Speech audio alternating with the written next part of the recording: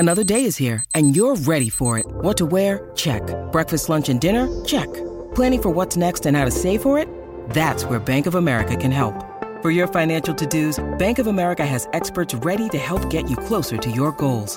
Get started at one of our local financial centers or 24/7 in our mobile banking app. Find a location near you at bankofamerica.com/talktous. What would you like the power to do? Mobile banking requires downloading the app and is only available for select devices. Message and data rates may apply. Bank of America N.A., member FDIC. Expose yourself. Ooh, show 'em what you're all about. Dragged Out. Hey, everybody, and welcome to Exposed Dragged Out. It's a podcast where I, Joseph Shepard, talk to some queens who may or may not have been on a RuPaul's Drag Race franchise. This one was on none of them. This is the one, the only, Bob the Drag Queen, who I still have my favorite memory with from 4 or 5 years ago when we were on the red carpet and we sang the famous Bob, Bob, Bob, Bob, Bob the Queen. Bob, Bob, Bob, Bob, Bob the Queen. I was like, yeah. I don't think we can sing in sync on this podcast. I think we're going to be out of sync because there's a slight delay. But I do remember I remember what I was wearing. I remember where we were, more or less where we were somewhere in the Valley at some theater in the Valley. And yeah, I remember that it was a really lovely memory. I had fun with you that day.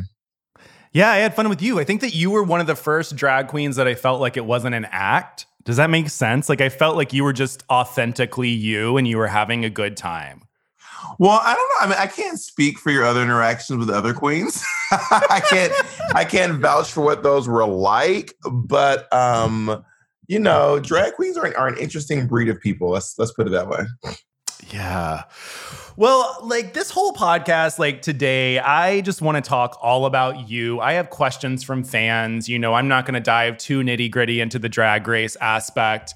You are freaking amazing. I think that the coolest thing about you is that I love watching We're Here. I love that you have been able to take your activism and being able to show a cool light and a good light on the LGBT culture, because I think there are so many people in Middle America who do not approve of the lifestyle, or people who are in a very religious space may not approve of that. Like, and I grew up in Tennessee, so it was always extremely difficult, you know, with my parents and my family.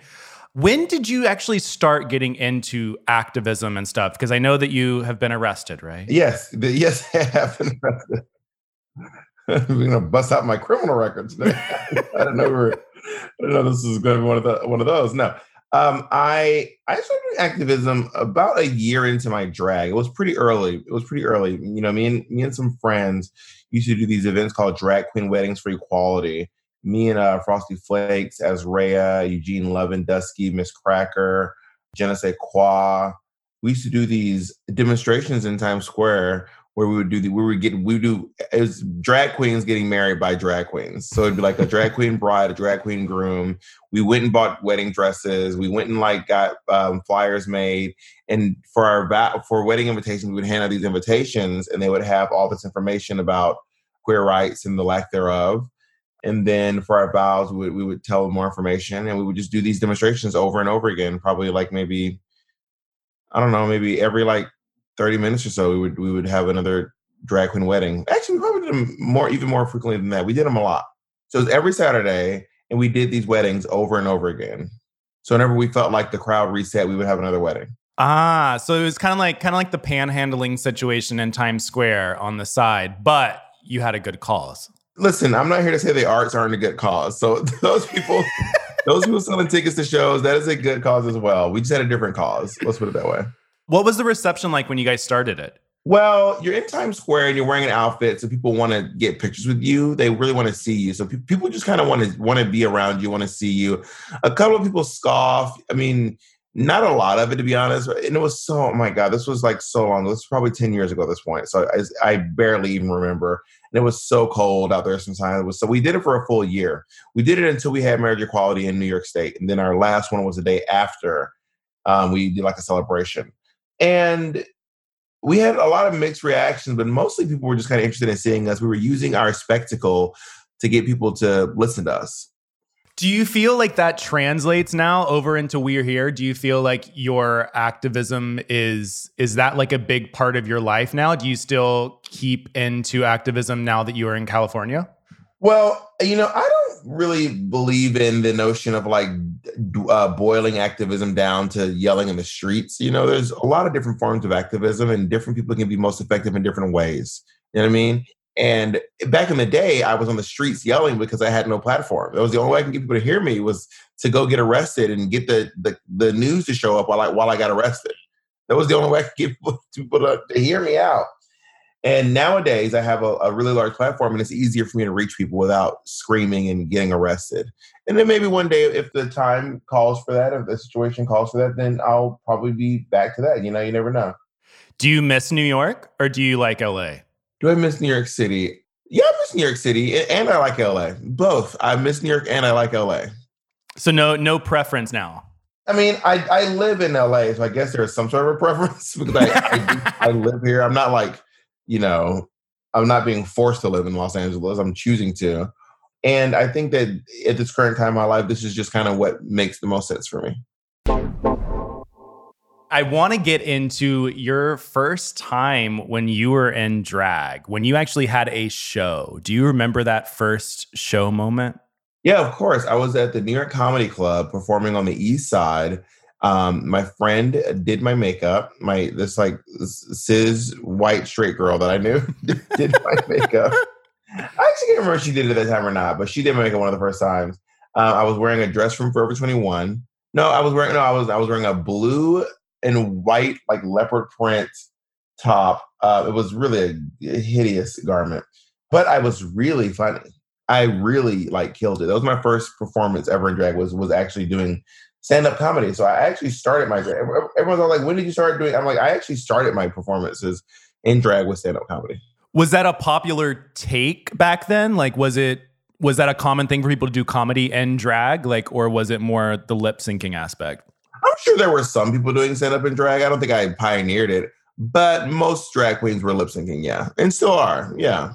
Were you influenced by people like Sherry Vine? Because I know that I had seen that in some research stuff when I was looking at, that you had said that she was your drag mother if you had to choose. Did I say that? And I said I would pick three women. It'd be Bianca, Peppermint, and Sherry Vine are my three kind of drag. Also, Peaches Christ is actually another one of mine too. But in New York City, Sherry Vine, Bianca Del Rio, and Peppermint were the three shows that I would always go to and take notes and constantly be completely enamored with their professionalism and their humor and their beauty and their just charisma and everything.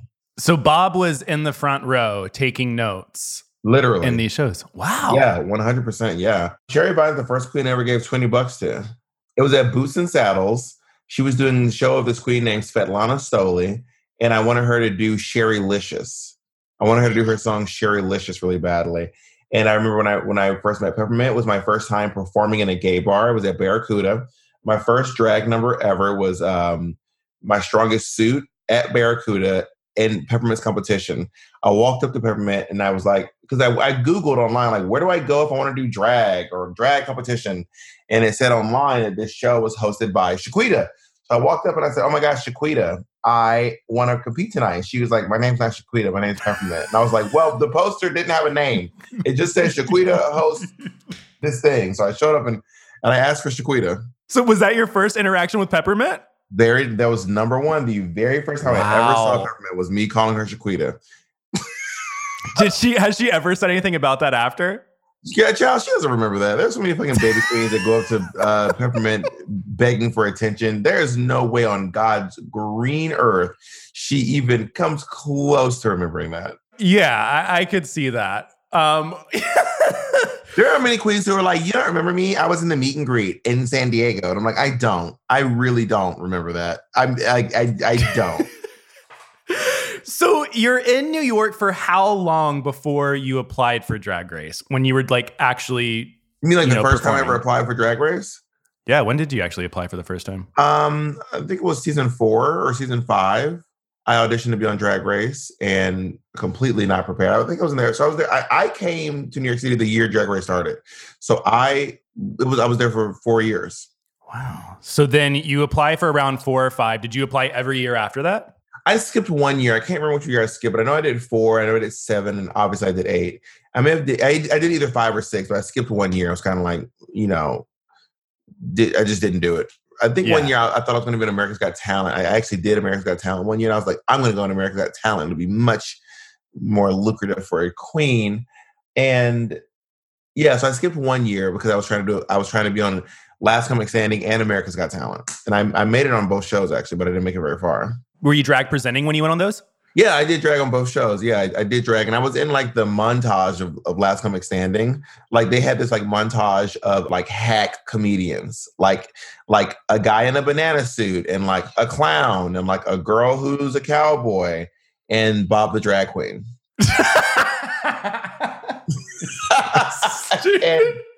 and they were like, I remember them like doing my comment. They were like, "You're just not funny," or something. I can't remember what it said, but I remember asking like, "Oh, like literally all of you were saying no?" And they were like, "Yeah, all of us." And I was like, "Oh my God."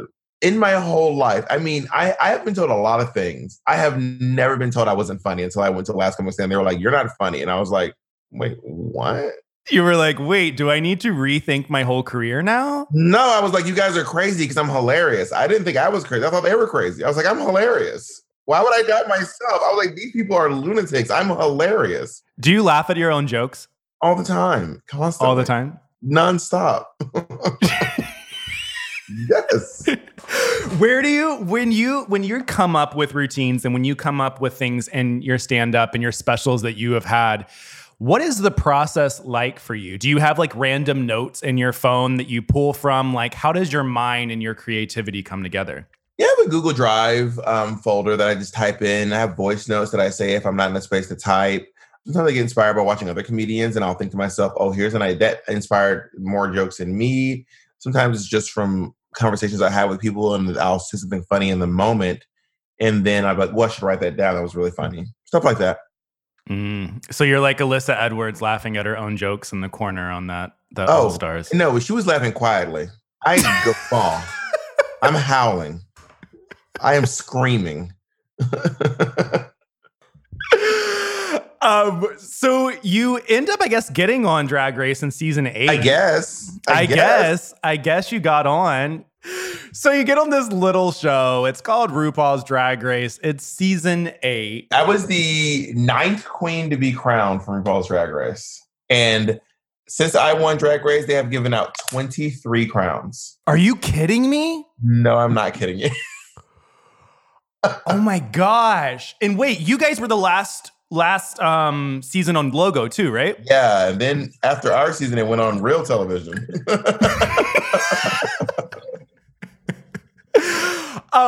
What was the moment like when you walked into the workroom? If you were to like think about that and the feelings that you had, did you think that you were going to win the competition looking at who was in front of you? Well, to be honest, I mean, I thought I was going to win before I even saw anyone there. I wouldn't compete if I didn't think I was going to win. Like, I never understood girls who go and they're like, I never thought I was going to win, or I didn't want to win. Part of me feels like they're really just saving face because they're embarrassed they didn't win. And I'm like, why would you go in Drag Race if you, like, why would you try not, that doesn't even make sense. That sounds stupid to me. Like, I never thought I was going to win. Okay, Mary, sure. Go off. Like, something about people who are, like, intentionally not trying is really annoying to me. I don't know what it is about it that bothers me, but also I'm very easily irritated. A lot of stuff bothers me. So something about that is like, just try. Like, if you're there and it's the point is to, I get, but you know, honestly, people can do whatever they want to do for whatever reason they want to do it. And if you want to go on Drag Race and not try to win, then I guess more power to you. Right? Yeah. I mean, I guess looking at your time on Drag Race, you had some very iconic moments. You had Thorgy Thor hating on you and still hating on you to this day. You had your Empire, your RuPire moment where I think that I fell in love with you a lot more. RuPaul's Empire. RuPaul's Empire, yes. You had your Derek Barry fiasco. Derek Barry just loved getting into your grill. Yeah, me and Miss Barry fought quite a bit. What was your favorite moment on the show in a challenge. Was there a challenge that you really felt encapsulated Bob as a whole? Yeah, I really enjoyed the acting challenge. It was really, really fun for me. And I also really liked the street meet. We didn't win it, but the street meet challenge where we, me, Betty, and Thorgy were writing that song and singing. That was a very fun and very creative. I really, really enjoyed that a lot. Yeah. At least you weren't the rectangle girls of the world. The triangle girls of the world? We were not the shaped girls. I can't remember what they called themselves, but we were not that group. But that whole episode was very, very, very fun. I really loved doing that. We got to sew a little bit. We got to be creative. We got to write music. We got to dance. It was really fun. Yeah. And I think too, like looking at your whole trajectory on the show, you gave a full range of everything that was needed in that moment. And looking back on all of that, what would you say was the most difficult part? Maybe time management. I had one moment where I was trying to make this outfit, and I don't even realize how short the amount of time is for the stuff we do on that show. Like so basically when there's a sewing challenge, you have about 12 hours to make what you're going to make. Because each filming day is about 12 hours. But the first half of the day is like setting up and going into the challenge. And then for the last half of the day, you work on it. And then the first half of the next day, you work on it. And then you present it at the end of the day. So you only work on it for like about 12 hours. And like doing that, I remember it was the Wizard of Oz episode. And I was making my woman's outfit, and her, like the zipper flew off the handle. And I was like, fuck, now I'm just like back to ground zero and having to start over. And I almost didn't make it to the runway, but I made it. I made it out there eventually. And Derek made it out there looking like how he made it out there. That was the moment that I think I laughed so hard when I saw that silver Tin Man come out on the runway. The silver Tin Man look was kind of wild. And there were a few times where we were trying to tell Derek that the look wasn't great, but Derek wouldn't hear it. Which honestly is really fierce. Like to have that confidence is kind of amazing. Like, bitch, go off. Has there ever been a time where you've put on something and you were so confident about it and everybody else was like, no, and you actually regret it? I didn't regret it, but I mean, probably my makeup the entire season. I kept being like, I look great. And they were like, you really don't. And I was like, you guys are crazy. I genuinely look great. And they were like, no, we're not being funny. We're not being haters. You genuinely look bad. And I was like, nah, won't hear it. Not interested in that story. And now looking back, you're like, well, maybe. Well, looking back, I'm like, I mean, I wouldn't do my makeup that way today. I don't think I look bad, but I think that maybe I could have looked better, is what I'm getting at. Maybe they weren't complete haters like I thought they were. Yeah. But also when you're there, it feels really bad to be told that you like by people that like so consistently that you don't look pretty. It's like, Jesus Christ, this is hard to hear over and over again. This is a lot. It's getting to be a lot, guys. They were really leaning in. You make it to the finale. You end up winning. If it was 1 year later, you would have had to have lip synced for the crown. And I would have won. Continue. What's your next question? I would have won. Go ahead. What is going on? Would you have? Against my girls? Yeah. Yes. Yes. Yes, I would have. Wait, who was your final three? See, I can't even remember it. Me, Naomi Smalls, and Kim Chi. Yeah, you would have won that. Yeah, I would have won. It would have been fine. Well, after we're going to move on from this drag race thing, the one question I ask everybody is there a moment that happened that was not shown on camera that you wish would have been shown on camera?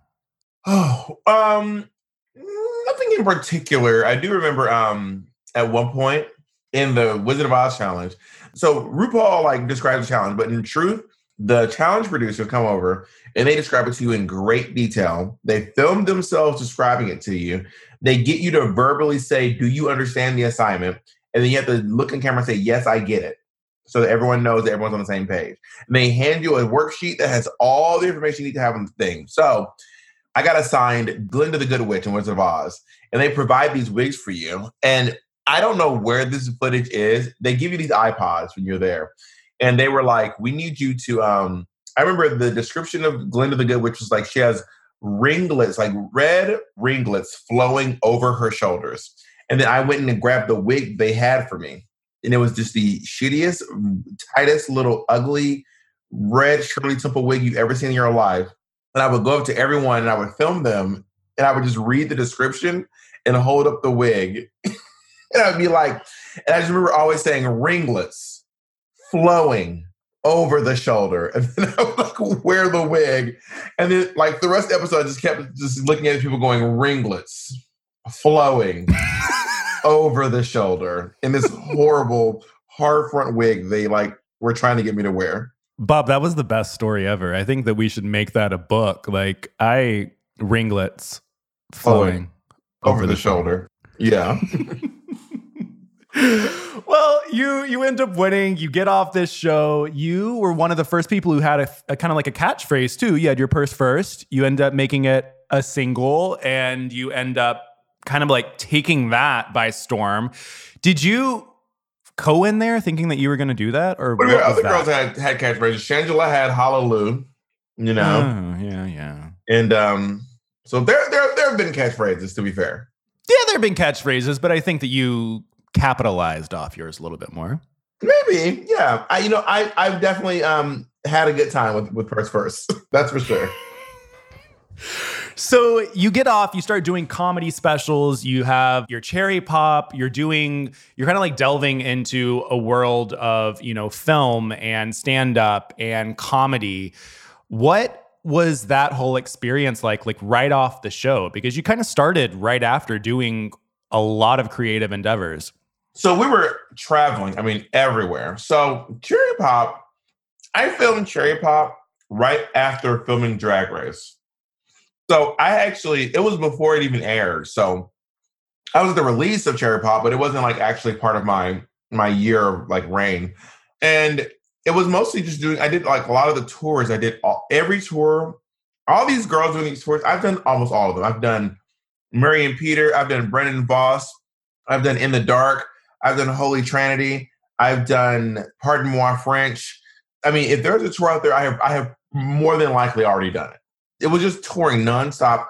Club, bus, another club, show, no sleep, club, no sleep, another club. Yeah, that was literally it. Do you enjoy the aspect of traveling more, or do you enjoy the aspect of like recording movies and recording stand-up and doing all of that? Do you prefer to stay local, or you prefer to travel? I don't like traveling. I hate traveling. I hate traveling. It's not fun for me. Like being on a plane isn't fun. Being in new places can be fun, but also when you do these shows, your experience in these towns is really not a real experience. Like you're actually like in the town for like a day and then you leave, which I love. I love doing the shows. I will say that the shows I love performing anywhere I can perform. I absolutely love that. That will never not be fun for me.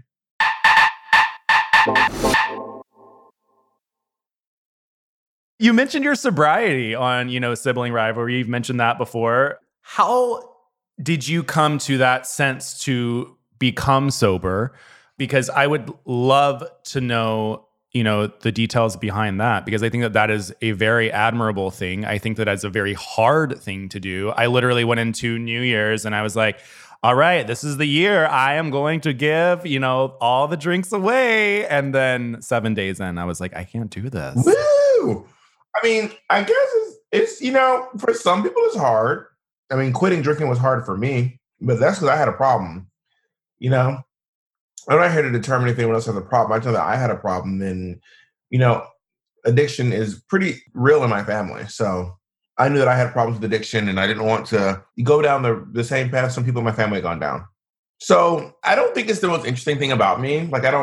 Some girls really advertise their sobriety, and I'm like, y'all are really making this such a big part of your personality, which, by the way, there's nothing wrong. Like, it's your business to do with what you want. But I was also sober before I started doing drag. I've never done drag drunk ever in my life. So my entire journey in drag has been sober. Wow. So you've been sober for quite some time. Yeah, for like maybe, geez Louise. What's 2008 minus, I should know this. Like, I'm supposed to know my time. 12 years? 12 years now, yeah. Wow. Was there a turning point in your head where you realized, hey, like I need to stop or I need to give it up? Or was it just like, I don't want the worst to happen? Well, I think it was looking at people around me, how their lives had turned out. And then also a little bit of I remember, it was just like when you're not able to do your job or function properly because your main objective in life is drinking, I think that it might be time to pump the brakes. Mm. If drinking and drugs become more important than people around you and your job, then it might be time to pump the brakes. I like that. Even if your job involves drinking and drugs, like it still can't be the most important thing in your life. You know what I mean? Yeah. What's the most important thing in your life right now? Myself. I always like to put myself first. You really have to put yourself. I really believe firmly in prioritizing yourself, because if you don't prioritize yourself, you can't really be there for other people. You know what I mean? So I prioritize myself, and because I put myself first, I'm able to actually show up for other people in different ways. Yeah. And showing up to your partners, I want to know what that is like. You are on the road. You have sibling rivalry. You have so many things. You're very, very busy. When it comes down to giving love and affection to, your partners, how is that when you're dealing with the business? Well, I always tell my partners that, I will always put myself first, but you will always be considered. You'll always be a consideration, but I'll always be a priority. You know what I mean? And my partners also have their careers and things going for them. Like, they're not my world. Mm-hmm. No one is my world. You know what I mean? I think it's an interesting and romantic notion when people are like, you are my world. And, I never lived before you. Kelly Clarkson, I never lived before your touch. I never felt before your love. That is very romantic. It really is. It doesn't sound healthy. It sounds codependent. It sounds like a recipe for disaster to me. But also, if that's how you are, then Mary, more power to you. If that seems to actually be working for you, like I can't make my higher power another person. I can't make someone my everything. Even when I think about it, it just sounds really upsetting. The notion of having someone be my everything sounds really, really unhealthy, Yeah. And I think that's also very interesting that you said it that way. It's like, you're not putting anybody first because at the end of the day, you are always the person that should be first. Yeah, I'll consider people, but I can't prioritize them. Yeah. I do want to know, because myself being a gay person who has one partner, I've always wanted to know, like with you have two partners, and you have one partner? Yeah, I have one partner. That's so retro. Oh my God. I know, right? Ooh. That's so cute. Wow, one. I love that. Wow, one, yeah. And what are your pronouns? My pronouns? Yeah. He, him. Oh my God, so retro. Factory right, set. right. Oh my God. So cute. One partner, he, him pronouns. It's like it's white male. Oh my God, it's giving very early 2000s. It's giving very early 2000s. Stop it, Bob.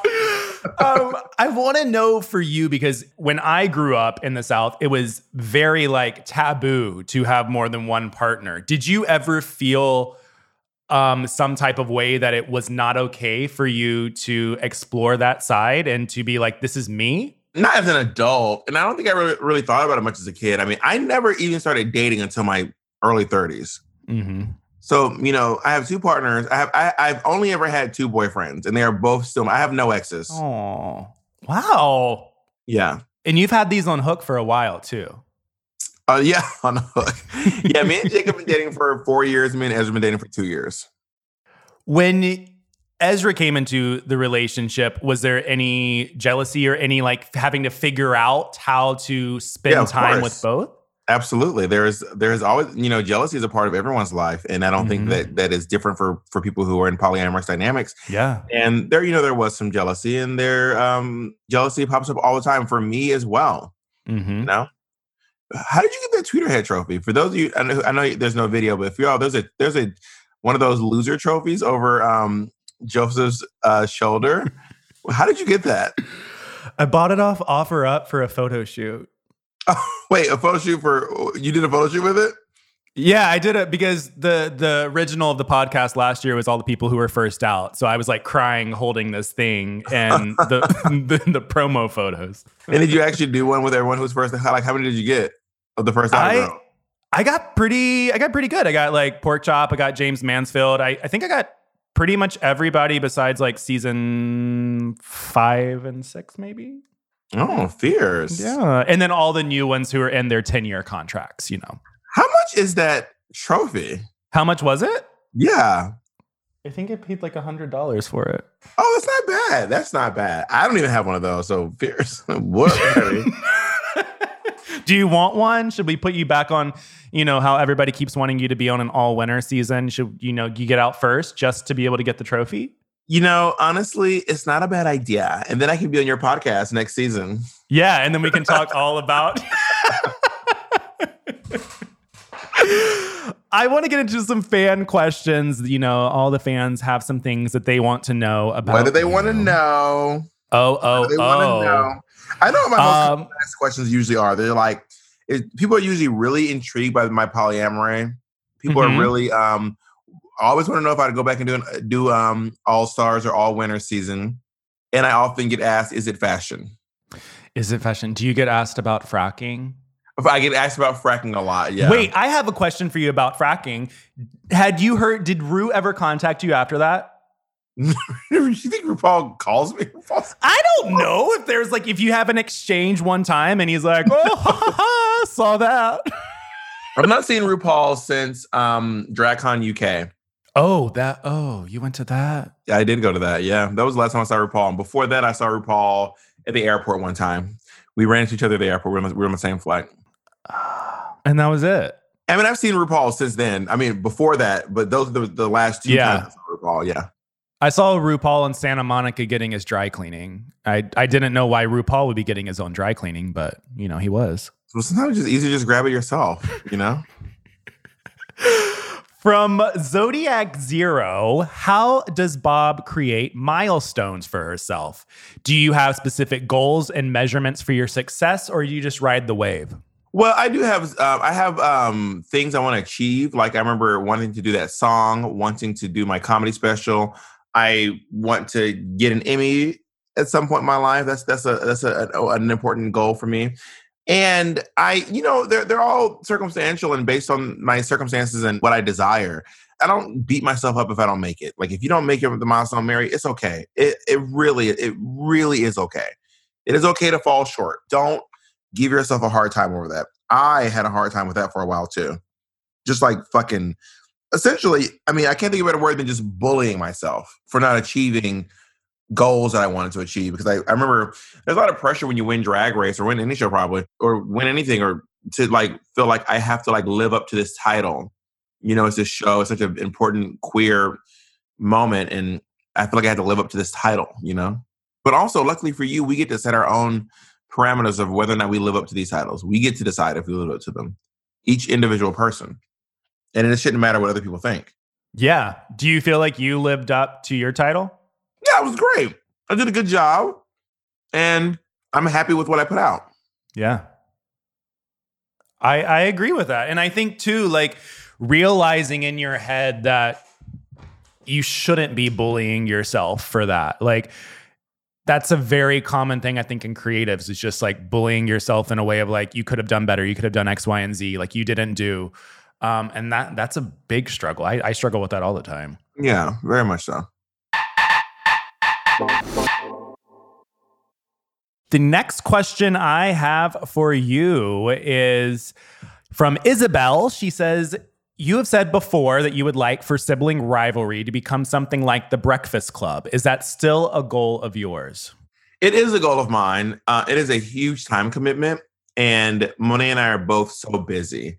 So the truth is I would love for it to be like a Breakfast Club type moment. But also part of me is afraid of losing the dynamic that Monet and I have, that that thing that's just us. Like Breakfast Club is all about the guests, and Sibling Rivalry is about me and Monet and our dynamic together. And usually once we introduce another person, it kind of our dynamic shifts a little bit. Not necessarily for the worse, but it does shift. Chucky Mambo wants to know what a name. About your new voice. Do you miss the rasp of your old voice? Well, unfortunately, my rasp is coming back, which probably is because I'm not taking care of my voice properly. I don't mind having a raspy voice. I just don't want to have to go get surgery again because my voice was really weak. It was really, really weak. I would lose my voice very easily. I have not lost my voice since having the surgery, though. Why were you losing your voice? Was it just I had nodes? You know what nodes are? Yeah, nodes are growths on your. Well, mine was specifically these nodes were on my vocal cords.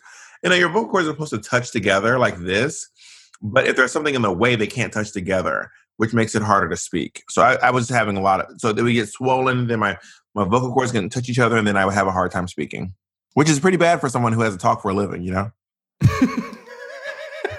It's fucked up. It's so stupid. You could have become a fashion queen and then you would never have to talk again. I could have. Well, as we are closing all of this out, I do want to touch a little bit on We're Here, and I would love to know touch We're Here, touch it, Joseph, touch it. Yes, touch it. What has it been like? What has that experience been like? You film one season of this show, and all of a sudden, after that, it kind of becomes a phenomenon. Did you expect to go further than one season on We're Here? After the first episode, we filmed the pilot back in, 2019, I remember thinking to myself, oh, that was it, the pilot, and it's done. But then after seeing it and seeing how good it was and how great the storytelling was, I was like, oh, this is going to go far. So I was not shocked that we got a season 2, and I knew we were going to get a season 3. So I'm not shocked at all. It is truly the best drag you'll ever see on TV. It's one of the most important shows out there for queer people right now. And I'm very, very, very lucky. And I feel very proud to be part of it. Do you keep in contact with anybody that you've helped? Yeah, me and Akila talk sometimes. Me and Nate's drag friend, Lady Shug, we talk a lot. So not a whole lot of them, but every once in a while, me and some of them chat back and forth. I just bought a painting from my drag kid in Spartanburg, actually. She's an amazing painter, and I just bought a painting from her. Yes. What has been the biggest, I would say, like feel-good moment that you have felt on that show, even recording or seeing it afterwards? Is there a moment that you were proud of? Maybe the just watching the Selma episode, it had some real cathartic tears and a lot of healing done in Selma, Alabama. And that was, in my opinion, one of the best episodes of television ever in the history of TV, especially for Black queer people. If you're a Black queer person, I'm telling you, need to watch the Selma episode of We're Here. That was very telling. It was very heartfelt. I felt like it was, that was a lot. Yeah, it was a lot. And everyone was like, it was so emotional for an hour. Like, bitch, I was there for fucking 12 days. So imagine how emotional I was the whole time, And you had to do everything during the pandemic too. You guys had to stop filming and then pick back up, right? Yeah, I mean, it took 10 months to film the whole season because of the pandemic. Yeah, it was wild. So as we close this out, I would like to know from you, if you could, for one day, put on another drag queen's shoes, past or present, and live one day in their life, who would it be? Ooh, just one day, because she probably had a really tough life. I would choose William Dorsey Swan, who is America's first drag queen. William Dorsey Swan used to throw balls in the DC area post the Civil War. And I would love to just be a fly on the wall in one of those places with all these queer people who had probably never even seen a queer person in their lives outwardly. You know what I mean? Celebrating themselves in this time. Could you imagine even? I love that. That is, yeah, because if you are not used to seeing any type of queer person in the world and you finally have a home of seeing people out, I remember going to my first Pride and being like, oh my God, this is so crazy. So I can't even imagine what it must have felt like for these, people who, a lot of them were formerly enslaved people, living free. I just imagine.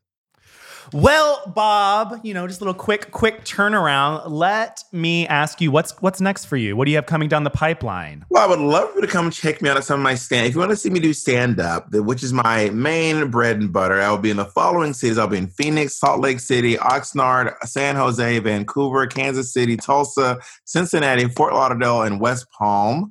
That's starting on February 2nd. You can catch those shows that go up through April. You can always go to bobthedragqueen.com to check out all of my information, all of my shows, and just come see me tell the yuck yucks in person.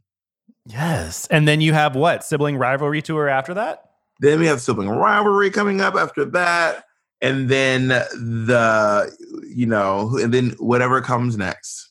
An Emmy. There it is. I think the Emmys are in July. So the Emmys should, in theory, be between the two, in theory. Well, thank you so much. You don't have an LA show from what you just said. So I'm going to come over to your house, in the next month or so. And I'm just going to sit on the floor and you can just perform the show for me. Well, I will be in Oxnard if you want to come see me in Oxnard. And I'm also going to be at Brea as well, which is about maybe an hour and a half, 2 hours outside of LA. Okay. I'll drive 2 hours just to see you. What kind of car do you drive? Jeep. You don't know what kind of car you drive? It's a Jeep Compass. I had to think about it. Why do you not know what kind of car you drive? Well, because I don't know. Cars are not steal the car? What? Did you steal this car? No, I did not. I bought it like the week before COVID, and I was so mad at myself because then I couldn't even drive it for like a year. Poor baby. Poor baby. Well, thank you so much, Bob, for joining me and exposing yourself. Everybody's going to see exactly what you're doing right now. Bob is holding up peace fingers and going around in circles. Bob, where can everybody find you on the socials? Go to bobthedragqueen.com or go to any social media app and just type in Bob the Drag Queen and I'll be there. Just call my name and I'll be there. Just call his name 3 times in the mirror and he will be there. Well, I'm Joseph Shepard. Thank you guys so much for listening. Be sure to subscribe, rate, do all of those good things for the podcasties. And until next time, we'll see you. Thank you guys so much for listening to this episode of Exposed Dragged Out, brought to you by The Dip. I'm Joseph Shepard, your host. You can follow me on all things social at Joseph A. Shepard. That's SHEPHERD. You can also go to thedip.com/RuPaul's Drag Race. The Dip with 2Ps.com. That's thedip.com. Use promo code EXPOSED for 50% off your membership. And be sure to check out other podcasts from The Dip, including Hot Off the Mess with Samantha Bush, the daily pop culture podcast, Pop Chaser, TV History podcast, TV Watch Repeat, Real Housewives podcast, the Slut Pig podcast, and also I Am the Cute One, a Mary-Kate and Ashley Olsen podcast. Until next time, I'm Joseph Shepard. Expose yourself. Show 'em what you're all about. You're right.